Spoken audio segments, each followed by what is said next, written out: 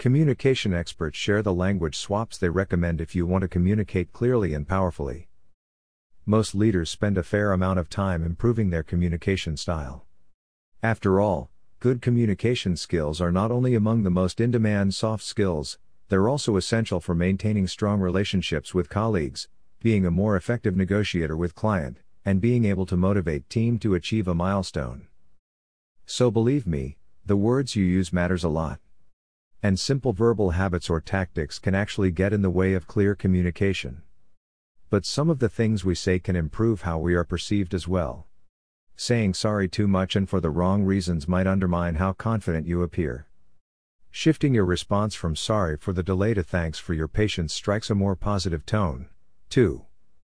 Another example that we've covered before at Fast Company is the word but, which can seem like you're negating the point of the person with whom you're speaking. Instead, try substituting and, which invites further conversation. What other communication swaps can you make to be a more powerful communicator?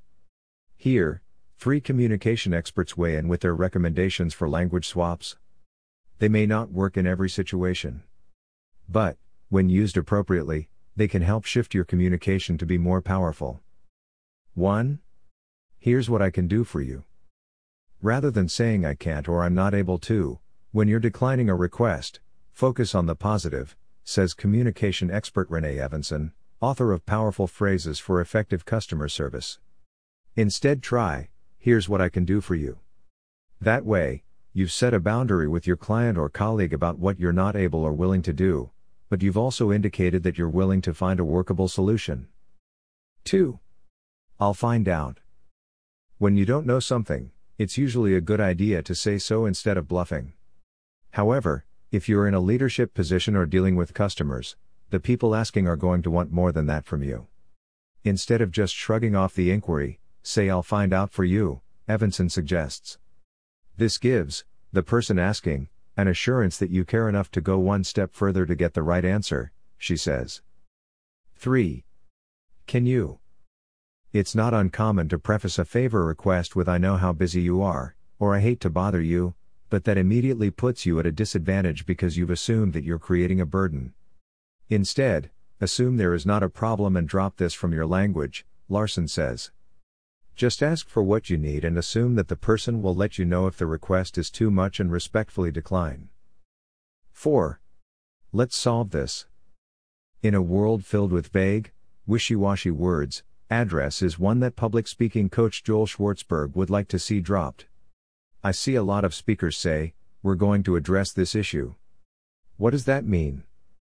That means they can write about it, talk about it, have dialogue, right? But that doesn't specifically mean you're going to solve that problem or take action, says the author of Get to the Point, sharpen your ideas and make your words matter. Instead of saying, we're going to address this situation, try words like solve, fight against, or reduce, which communicate action. Other swaps to consider that are more meaningful and decisive. Instead of allowed, try enabled or authorized. Instead of meeting a goal or expectation, try accomplishing or exceeding. Instead of reacting to a situation, try responding or solving. 5. I'm glad you like it. For some people, dismissing praise is a knee-jerk response. If they receive a compliment, they water it down by saying, it was nothing, or it could be better. Those responses not only make light of your work and ability, but they are dismissive of the person giving the compliment.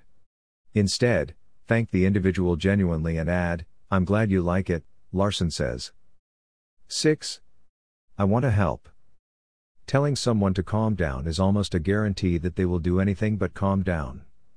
Larson recommends validating the individual's feelings and assuring them you understand.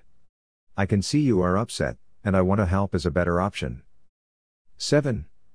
I'm happy I was able to help. There's nothing wrong with saying you're welcome when someone thanks you.